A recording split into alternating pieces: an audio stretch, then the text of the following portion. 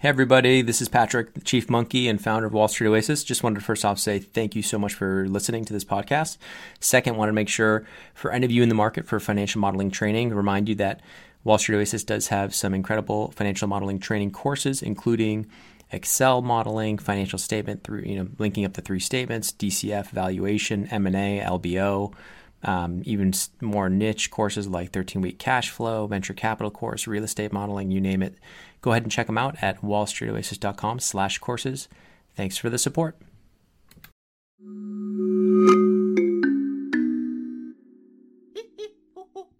Hello and welcome. I'm Patrick Curtis, your host and Chief Monkey, and this is the Wall Street Oasis podcast.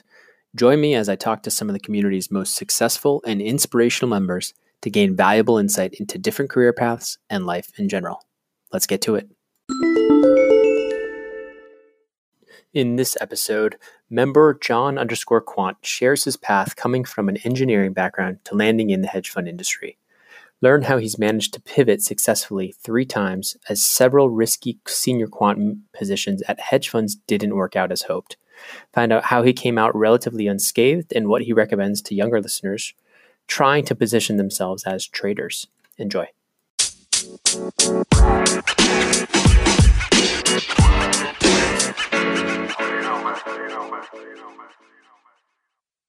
John_Quant, thank you so much for joining the Wall Street Oasis podcast. Thank you for having me, Patrick. So it'd be great if you could just give the listeners a quick bio. Yeah, sure.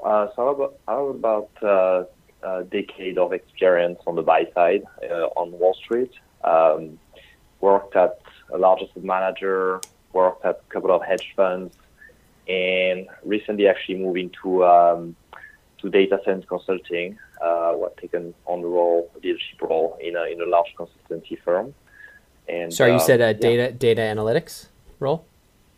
Correct. Yeah. So building on my experience that I've had over the past decade, working in the buy side and the quantitative side, I'm now actually really helping consult with different institutions, financial, non-financial, on using data science to basically help with their business.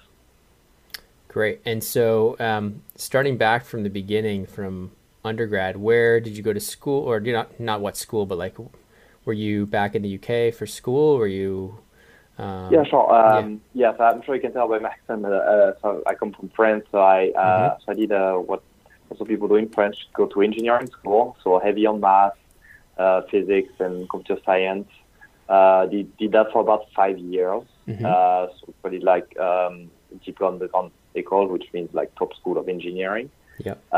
When I finished that, I went to the UK to do my master, which was in engineering, because at the time I really wanted to work in aerospace. Aerospace, okay. Which actually I did for about 6 months during my final internship. I liked it, but I found it was a bit too slow for me. It takes about 10 years roughly between the time somebody designs a plane on a computer to the first flight. And sometimes even longer. I think the F-35 in the U.S. Army is notoriously very, very late. So I was looking for doing something a bit faster paced, and that's sort of when I got approached, being in London, I got approached by a lot of financial firms. That was 2007, so it was right before the financial crisis. So I think there was still massive appetite to hire engineering graduates into banks. So I had to be approached by quite a few financial institutions. So what parts of the banks were interested in you? I mean, I can guess, but better you should tell us. Yeah, so given my background, really at the time was the whole derivatives, sales and trading, really that was hiring a lot of French guys. So big appetite for all the big banks in terms of hiring me for doing all the derivative pricing and so on and so forth. What I ended up doing though was to take an internship with a hedge fund, which at the time was not very big, but since then grew to almost $30 billion. And that's pretty much what kickstarted my career, really. So I did this summer internship right as I was finishing my master. And from that internship, I managed to land a job at a larger asset manager. Let's go back. So as an engineer, kind of with the really heavy quant background, applied math, all the good stuff with a master's degree or earning your master's degree. Tell me about, was it something where and I know it was before the financial crisis, so it was kind of booming times. Were you getting heavily recruited by these firms, or was it something where it was competitive and you had to kind of network your way in? I guess it was a mix of both. I mean, my university being a really top school in London, we actually had, I think every week there was a different bank coming and offering free drinks and free food and presenting too. And when you're a student and you're broke, I mean, you definitely go to all these talks at least to get some food and drinks in. And so, yeah, we were definitely approached by quite a lot of firms, but at the same time also use my network to, I went to a few large bank and visited the trading floor and tried to meet with different people. So yeah, I must say it was kind of strange that I then started at the hedge fund because we were very approached by the sell side, and I think there's only one hedge fund. There was one buy side guy that came for a university because the founder was from that university, was an alumni. So was it competitive? Was it competitive to get that one? Is there a reason why you think you got that one buy side role? I mean, actually, I think that internship was very competitive because I remember it was at the business school and there was lots of people doing a master's in financial engineering that tried to apply to the internship. But for some reason, at the time, they really were looking for somebody that could code very well in MATLAB and R. In MATLAB and R. And because I had done my previous internship was, again, in aerospace industry, and I basically did simulation in MATLAB for like 6 months. They said, okay, we know you don't know anything about finance, but we know you can code. So you're going to bypass all these guys that paid like 50 grand for their MBAs and whatever, and we're actually going to get you as an intern. So that's kind of my lucky break.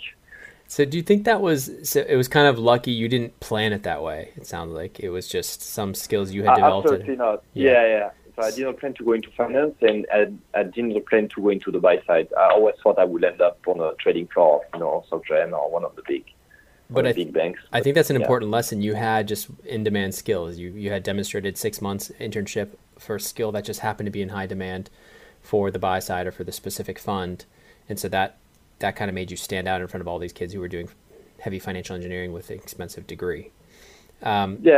Exactly. Yeah. So you go there for, now this is, nothing about finance. This is the job right after your master's, or this is your internship? Yeah, right after my master. And again, my master was in mechanical engineering. So I didn't even know what Bloomberg was.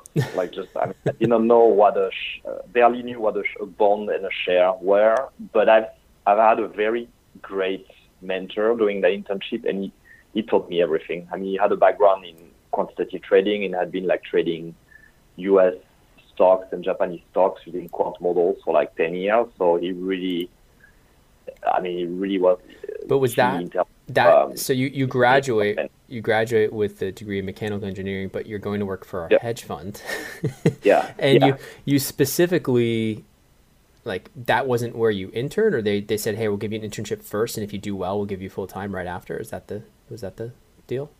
Yeah, they gave me an internship first, and then they say let's see what happened. So here's the thing that happened with my team, though. If you remember, in 2007, it was the quant meltdown, and they were exactly in the middle of it. So actually, my entire team, which was about 10 quant traders, I always remember they showed me the track record over the past 5 years, and it looked basically like a straight line. Up, meaning performance. And then that summer, exactly when I was an intern, they had a monster drawdown. And basically, I think everybody by the end of summer got fired. So it was your fault. It was your fault. That was I was their unlucky charm or whatever. I don't know if I have I don't know. But yeah, they told me towards the end of the internship, they say, well, look, we really like to hire you, but we're losing so much money. You should basically interview somewhere else. And that's when I started to interview, and that's where I eventually got a job at a much larger asset manager, which at the time felt much safer. And little did I know that actually that would have been that was a great decision, because it was about to happen. So many people were going to get basically laid off. Yeah, so at that large asset manager, you made that transition to kind of almost a safer, larger company, but a lot of large companies were still laying off thousands of people at this time. What made you feel so safe to make that jump? Or you just felt like it was safer than you weren't going to have a job either way, so it was kind of the best option? Is that how I should think of it? Yeah, everything was relative, right? So yeah. I was like, I already sort of, despite my very limited knowledge, I understood there were some problems with banks. And I also understood some hedge funds were really struggling. And so I thought, okay, I need to build something big and stable and then sort of weather the storm over the next. This may be very applicable in 2020. We'll see.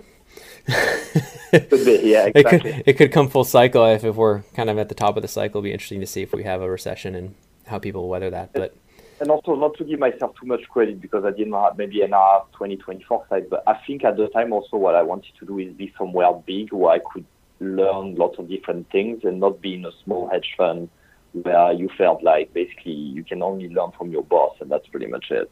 Fair. So I think that was an important factor as well. So you ended up at this large asset manager for a very long time, kind of getting promoted a few times. And tell me what was good about it. What was interesting the day to day? Why did you stay for so long? Yeah, well, what is for so long?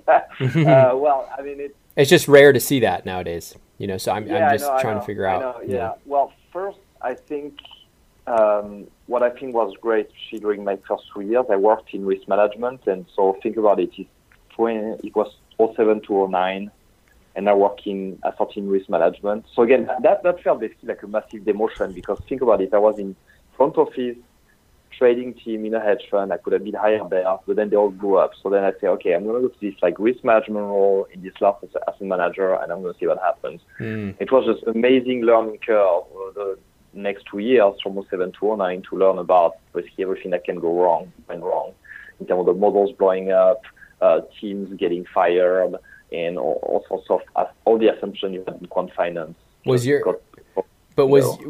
So like things were going up at a hockey stick from 2000 to 2001 or 2002 to 2007. Everything was great. Everything was way up and to the right.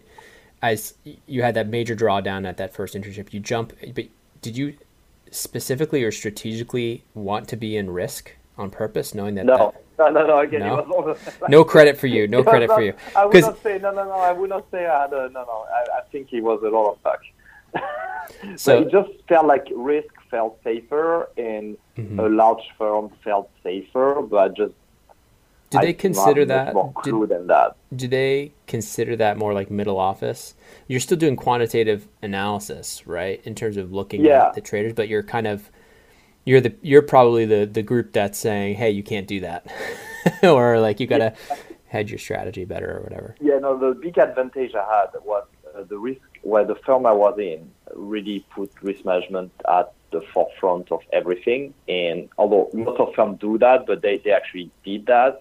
And so it was a very, as you said, front office connected role. And I was constantly in contact with the portfolio managers, helping them understand their risk. So it was way beyond reporting. It was almost like consulting, really. So it was really being a risk consultant with the front office and helping them understanding the portfolio. And again, during that period, they really needed risk manager to give them the right information. So that's sort of, I mean, maybe we can get onto that, but after 2 years of that, that's pretty much how I got into actually changing division and moving to front office again. Basically moving as a portfolio manager for the team that I was supporting.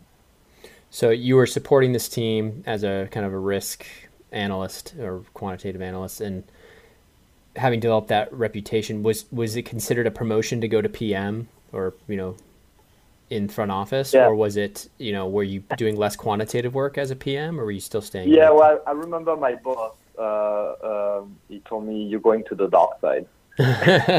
So he had this idea that in risk we were like the sort of geniuses in the like the what do you say, like the pure geniuses in the firm, and because we did not trade, we could just focus on models and all these sort of things. And he said, yeah, you're going to the dark side. Be careful, there's upside and downside of being in front office. But it was pretty much, I mean, for me, I consider that was a massive promotion. I mean, because I knew both financially, but also in terms of my career, that would is very different than, staying risk management for the next 20 years. Let's talk about pay then as a financial promotion. So you were in risk or as a quantitative analyst at this large asset manager for a few years.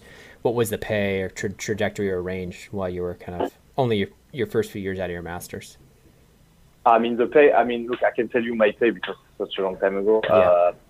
And frankly, that's something I repeat a lot to my juniors now when they complain, I'm not getting paid $200,000 a year. I'm like, okay, here's the thing. When I started in this largest manager, I was paid £35,000 a year, which I think in dollars probably like 50K or something. Yep.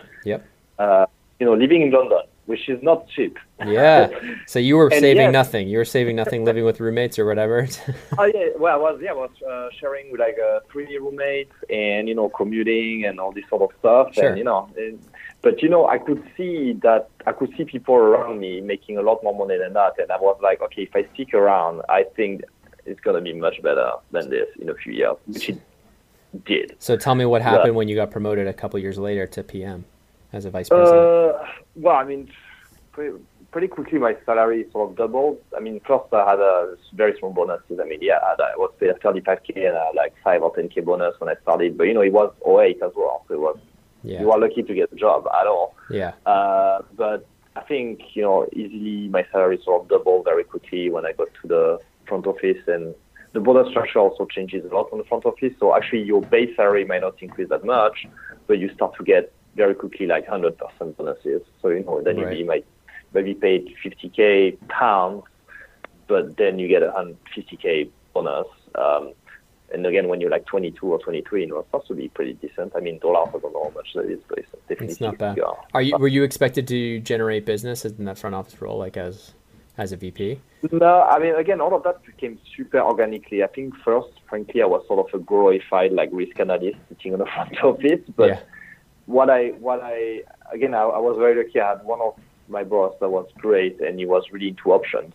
And he said, well, look, you seems like a French dude. He seems to know about math. So here you go. Here I was getting back into derivatives. Getting back into the what? I sort of getting into derivatives as every French guy in on Wall Street is. So he was like, okay, well, right now you're doing mostly modeling on risk and sort of stuff, but if you want to be a PM, and you should maybe start trading, and how about you start looking at buying put options to protect against crashes? And that's how very organically I sort of became the option guy for this mutual fund that we are managing.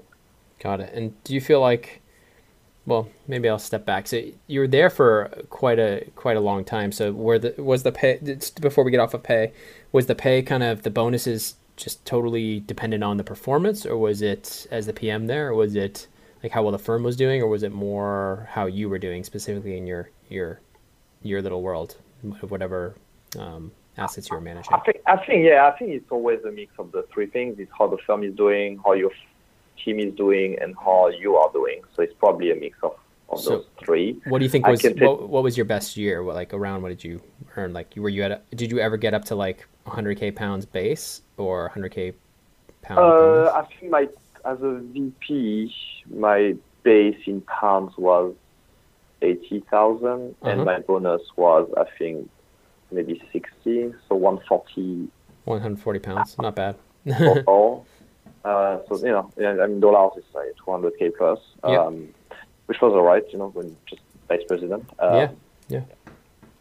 Great. So you're there. You're kind of still learning. You still have good mentors, it sounds like. My boss was just awesome. It was great. He was a bit of a maverick, but in a good way. And so, how did you decide it was time to leave? Like, why? Things are going well. So as I said, I was on front office for 5 years, and I, at the end of the 5 years, I was managing almost $1 billion book of notional in terms of options and other derivative strategies. So, after 5 years, I really made a name for myself in the company and on the street as, one of the big buy-side guys involved in options on the VIX and different derivative strategies, variance swaps, etc. So, I was in a very good seat, and that's what all my brokers used to tell me. But I was at a stage where I really wanted to maybe do something a bit more quantitative and more quant research rather than just trading. I mean, I was using models and stuff like that to trade, but I wasn't in a quant team, and I wasn't doing like quant trading. Right. And how should I think about that? How should the listeners think about like what is defined as quant versus not? So you were using models to guide your decisions, but it wasn't all algorithmic. Exactly, right. So Okay. for example, I would have some spreadsheets, in Excel that would tell me, hey, this option strategy looks pretty cheap, or I would have some models that would develop in R that would tell me, oh, if you backtest, for example, the shape of the VIX future curve as a signal, it gives you pretty good hit ratio in terms of deciding if you buy or sell a VIX future. But it was never like my model this morning is telling me to buy 2 units of VIX, I should buy 2 units of VIX. It was more like... Yeah, or wasn't your model actually executing the trades? Yeah. So, but through developing some of these models to help me, I was like, there's definitely somebody who are doing something completely systematic. Yeah. But I was just waiting for the right opportunity to do that. So tell me about how you even found that. Was it recruiters? Was it just talking to people, your network over the... You obviously had a lot of connections at this point. You kind of, like you said, were well known as kind of being very involved. And so tell me about that process. I mean, again, frankly, I'd be lying to listeners if I say, the perfect opportunity just happened to fall on my lap. I mean, I did pursue quite a lot of things, and I went on many interviews, and many of them went very bad, and I never got the job. And so, it was definitely a journey, but especially the last 2 years where I was really looking to make a move. So, it wasn't like everything happened like magically. But, one day I got a call from a recruiter. He was retained. And, I always tell people, obviously there's 2 types of recruiters, the one that are contingent, and so they're more like, what can I say? They're basically very aggressive, and they don't have a unique access to a job. Yeah. Somebody that's retained is being hired by the hedge fund to recruit one person, and this guy is the only guy hunting for the right candidates. And you want definitely to talk to these guys because they're usually the smartest people. They usually will take time to listen to you, and they usually know what the client wants. And frankly, usually when you can pay for somebody for a retained role, it means the role pays really well. So I got approached by this firm, and they were looking for somebody that was in a discretionary team, so had traded and had experience trading different products, but also could code and manage a team of quants, and they sort of wanted to bring the best of the two together in a new team that would basically be some sort of, if you like, quantamental team within the hedge fund. Great. And so was this kind of a new arm for the hedge fund? Yeah, it was a totally new team, and it came directly from the CEO. So the CEO was like, obviously, over the past few years, we've all seen that, like lots of hedge funds, especially the older discretionary funds, they're all trying to bring like data scientists, quantitative researcher to help them with the investment process. So that was definitely along those lines. Do you feel like that's a little bit like late to the game in the sense of like if it's the last few years, but there's other hedge funds, like quant hedge funds specifically, that have been in the game for 20 plus years? Like how are they able to compete? How are you able to compete just opening up a branch or opening a quant arm of your discretionary hedge fund in 2015, 16, whatever it may be? Like how? Well, I think it's tough. Well, there's 2 different things. I mean, okay, there's 2 different things. First, if you're just trying to beat Two Sigma or Renaissance at their own game and you're starting now, you might as well just give up. Yeah. But I think they were more thinking relative to the other peers that we have in the discretionary space. Can we have some sort of an edge by using some quantitative tools? Right, so it was signals. not about trying to reinvent the Two Sigma. It was more about, can I be better than family office XYZ or large macro hedge fund XYZ by having some quants developing some system to help us? Fair. Okay. That makes sense. And so you were there for almost a couple of years, and you kind of jumped to another role that was similar, it looks like. Tell me about why that move happened. Were things not going well at that first kind of jump, that first fund? So to me, this was kind of, so jumping to the hedge fund world had so many advantages. I think those 2 years I learned so much. Mm-hmm. I met so many people, and I really really took my career to the next level, both professionally and financially, to be really honest with you. But despite my project itself and my team being highly successful, the firm itself had a lot of issues and lost a lot of the AUM, like more than half the AUM. So after 2 years there, it was basically clear that we're in cost-cutting mode. And I was sort of being told, you basically look for something else. Yeah. But they did in a very gradual, nice kind of way. So I started to look around. And then for the first time in my career, directly through my network, I found my next job. So this time there was no recruiter involved and no this kind of things. I just had a coffee with somebody. And she was like, I'm starting this new hedge fund and looking for head of quant research. And we pretty much made all the discussion at Starbucks. And then I had an interview process, but it was pretty much clear from having coffee at Starbucks that would be a good match. So that was much easier than going through rounds and rounds of interview for sure. Tell me a little bit about those interviews, the rounds and rounds for the first place, and then the difference of just having that network or that connection over coffee. So when you were going for that first one, were you grilled on like brain teasers and quick like mental math questions, or what was it like? Oh, of course. Yeah. I mean, I have a love-hate relationship with brain teasers because I hate being asked them, but I love asking people about them. So you love to torture the interviewees, but you don't like to be in their seat. That's fair. Well, look, yeah, I mean, I think especially when you're early or mid-career, you're definitely going to get brain teasers. And the problem with brain teasers, they can be so many different things. There's one great book, I'm sure you've mentioned many times in your podcast, but it's called Herd on Wall Street by a guy called Crack, I think. And it's kind of a classic, and it has a lot of brain teasers and things like that. Cool. And if anybody wants to study for brain teasers, that's probably the best book. But frankly, it's kind of, at the end of the day, there's so many different questions that can come your way. Yeah, you can't be prepared for all. You can't be prepared for all of them. It's more about making sure you're communicating your thought process, right? I mean, your thought process and how you're outlining the position. And just knowing it's a brain teaser, thinking, okay, what's odd about this? What's non-obvious? Right? So like the initial, usually the first answer you think of is wrong. So just stop yourself.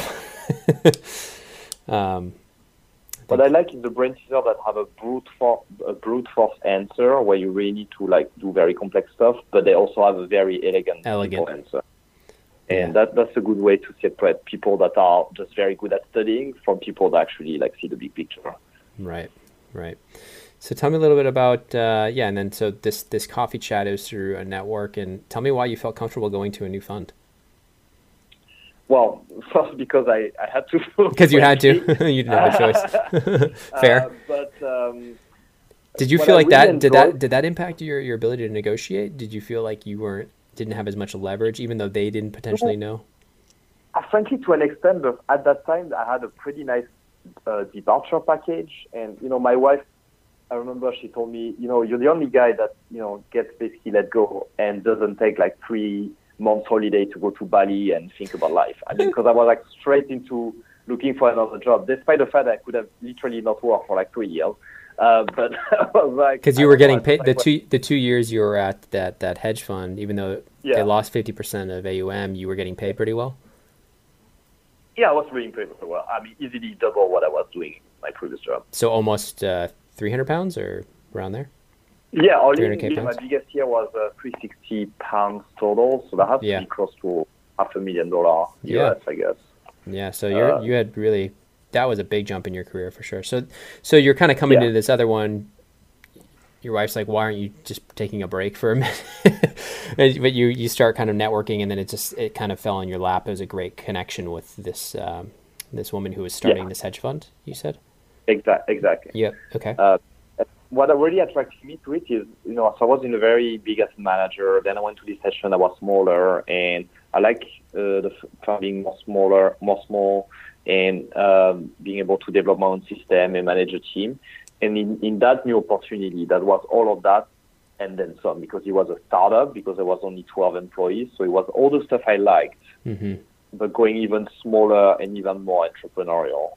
And that time I would be, leading the quant research team. I would be reporting directly to the CEO.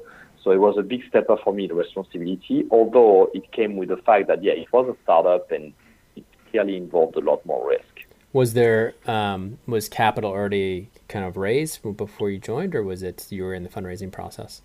Yeah, so I think to me, I would tell people momentum is everything on the upside and the downside. So, momentum, when a firm has momentum in terms of gathering AUM, it's always a good sign. So at the time, the firm had a lot of momentum. I mean, they had already been trading seed capital for a year or so. They had been raising a lot of institutional AUM. They were at $250 million already at $250 million. Yeah.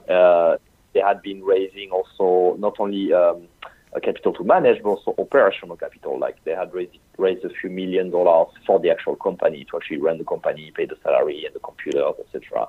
There was a lot of positive momentum and positive press. So I felt at the time that it was a great firm to join, and we could have been, multi-billion dollar in a few years.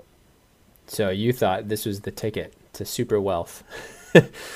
And well, I thought it was not only about money. I'm an engineer. If we come back to the beginning of our conversation, I love building stuff, and I was like, this is the way I can just build the quantitative system for this firm and build a team. And I was very excited about that. And so, tell me about your time there.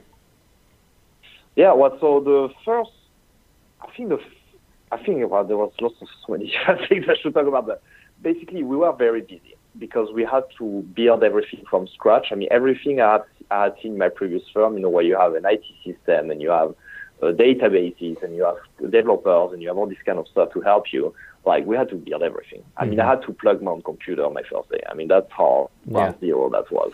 Yeah. So the first year we were so busy just building all our code. By then I had switched to Python, like lots of people. So we're building all our code base in Python and building all our database with all our data feed and all our libraries. And so we had to basically build the entire firm. How much of that was you? How much of that was you bringing stuff you had learned at previous jobs, like IT systems, Python, and your own coding ability? Like, how much of that were you able to kind of transfer over to this new?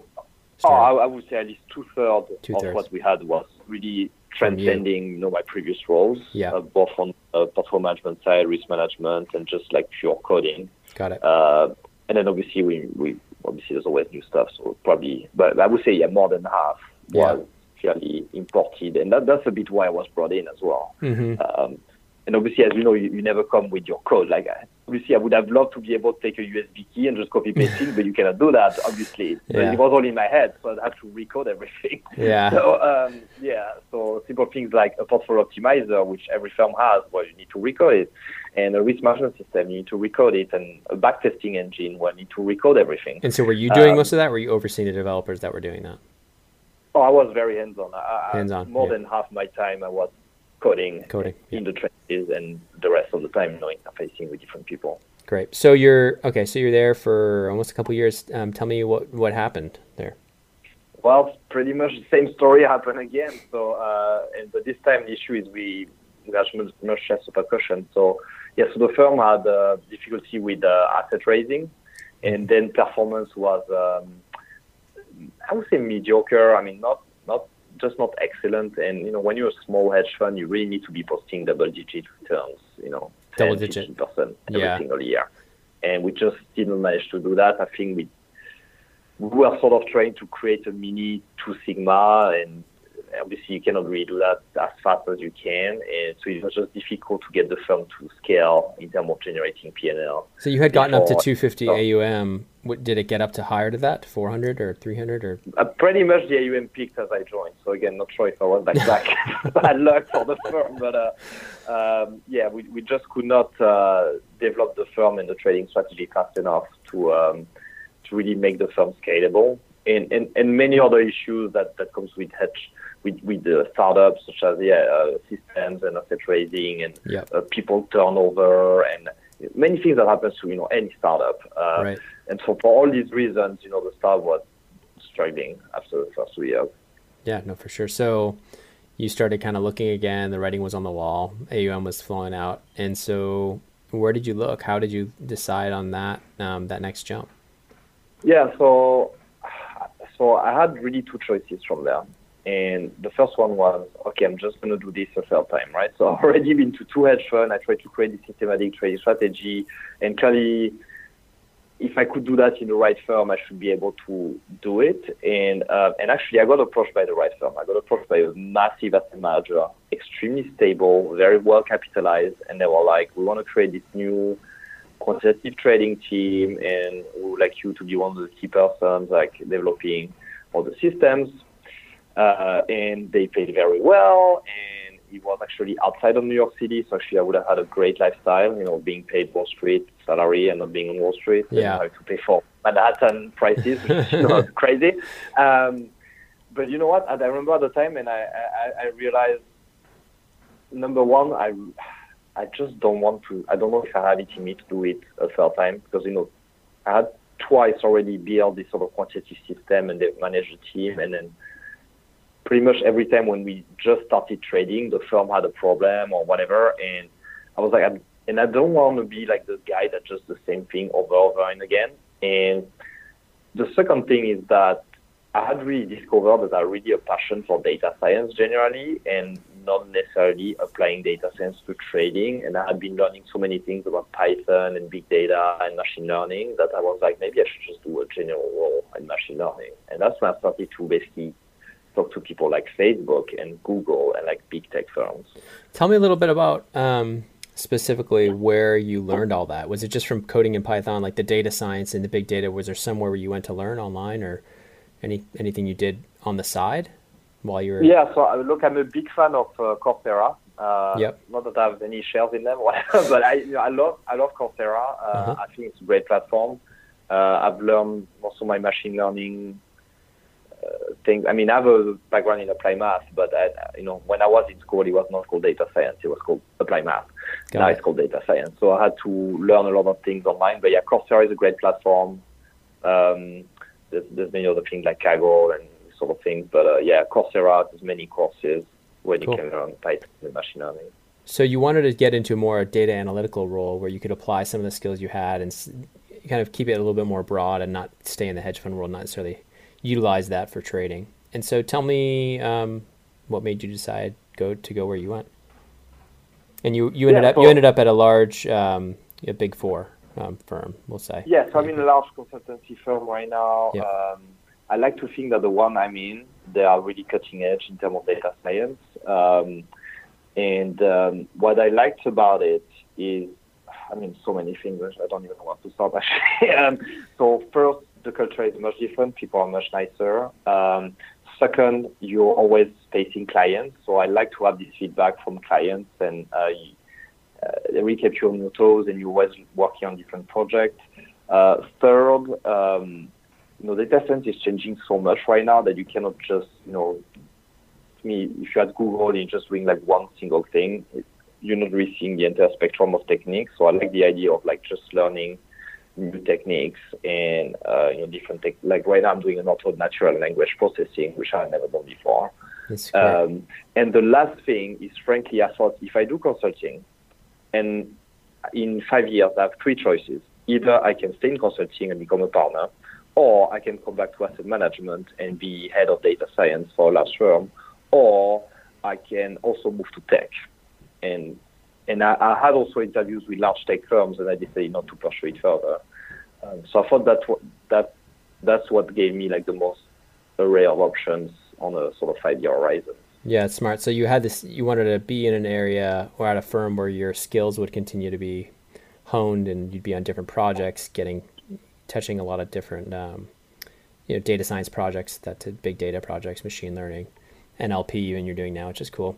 Do you feel like, in terms of like, I guess you don't really know since you just started, in terms of what's next for you? I think it's just kind of just see where this path leads you, huh? Yeah, I just started a couple of months ago, so so far really, really liking it. I did not expect to like it as much, but actually really been enjoying myself. That's good. So far, yeah. Congrats on that. I mean, that's the most important thing, is that you enjoy waking up every day, right? Yeah. And the money is nice at the hedge fund, I'm sure, but it's probably stressful too. Well, that's what I wanted to finish. Maybe I don't know if that's finishing on the bad note, but yeah, the pay is definitely lower. I mean, I'm not gonna lie. You're not gonna get 100% bonus in consulting unless you get to partner level. Yeah. But I think it's a much more interesting career, and again, I think that would be a great springboard for me to come back to the asset management industry, or basically to one of my clients, potentially, as head of data science at some point. So I think it opens a lot of doors to actually very senior role in big firms. Yeah, for sure.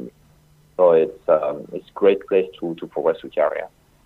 Yeah, it's kind of an interesting career because you were very you've kind of went from the very engineering applied math side to kind of being middle office risk to a little more front office in this PM role, then jumping to the hedge fund with a big, pay jump, but high risk, and it burned out twice, of no fault of your own before almost like the systems were even up and running. And then now just kind of a complete, another pivot almost, this late in your career, which is interesting to see. But again, client facing. So you've got a nice mix in there where I think your skills will be in demand for a very long time. Hope so. Yeah. So is there anything before we call it, like you'd give advice to your younger self or to the young listeners here? Any skills they should absolutely learn if they're interested in data analytics or anything like that besides Python?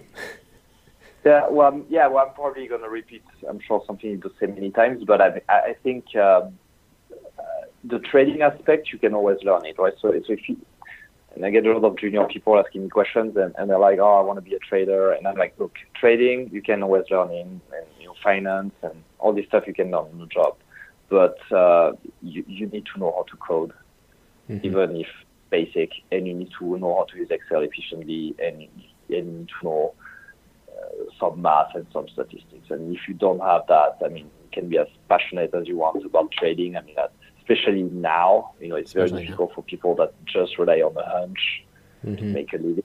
So I would say focus a lot on coding and math and stats, and then read a few books about trading, because it's definitely a numbers game now more than ever. That would be my main advice. It's great advice. It's not. It's definitely trending that way. So I think to future-proof yourself, I think the listeners, I think that's a great advice to them is coding. And one thing I like to finish on, and again, I don't have any shares in whatever, but there's a great, you mentioned Pivot and the fact that I pivoted many times. There's a great book called Pivot by a guy called Adam Markel, Markel.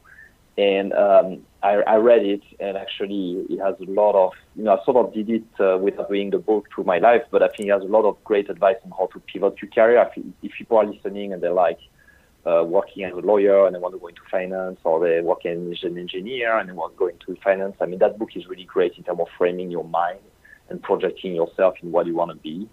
So I advise people to take a read. That's awesome. Let's end on that. Thank you so much for the advice. Pivot. And it's Adam Markel, you said, right?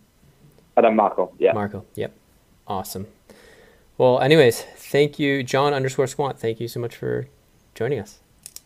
All right. Thank you, Patrick. And thanks to you, my listeners at Wall Street Oasis. If you have any suggestions whatsoever, please don't hesitate to send them my way, patrick@wallstreetoasis.com. And until next time.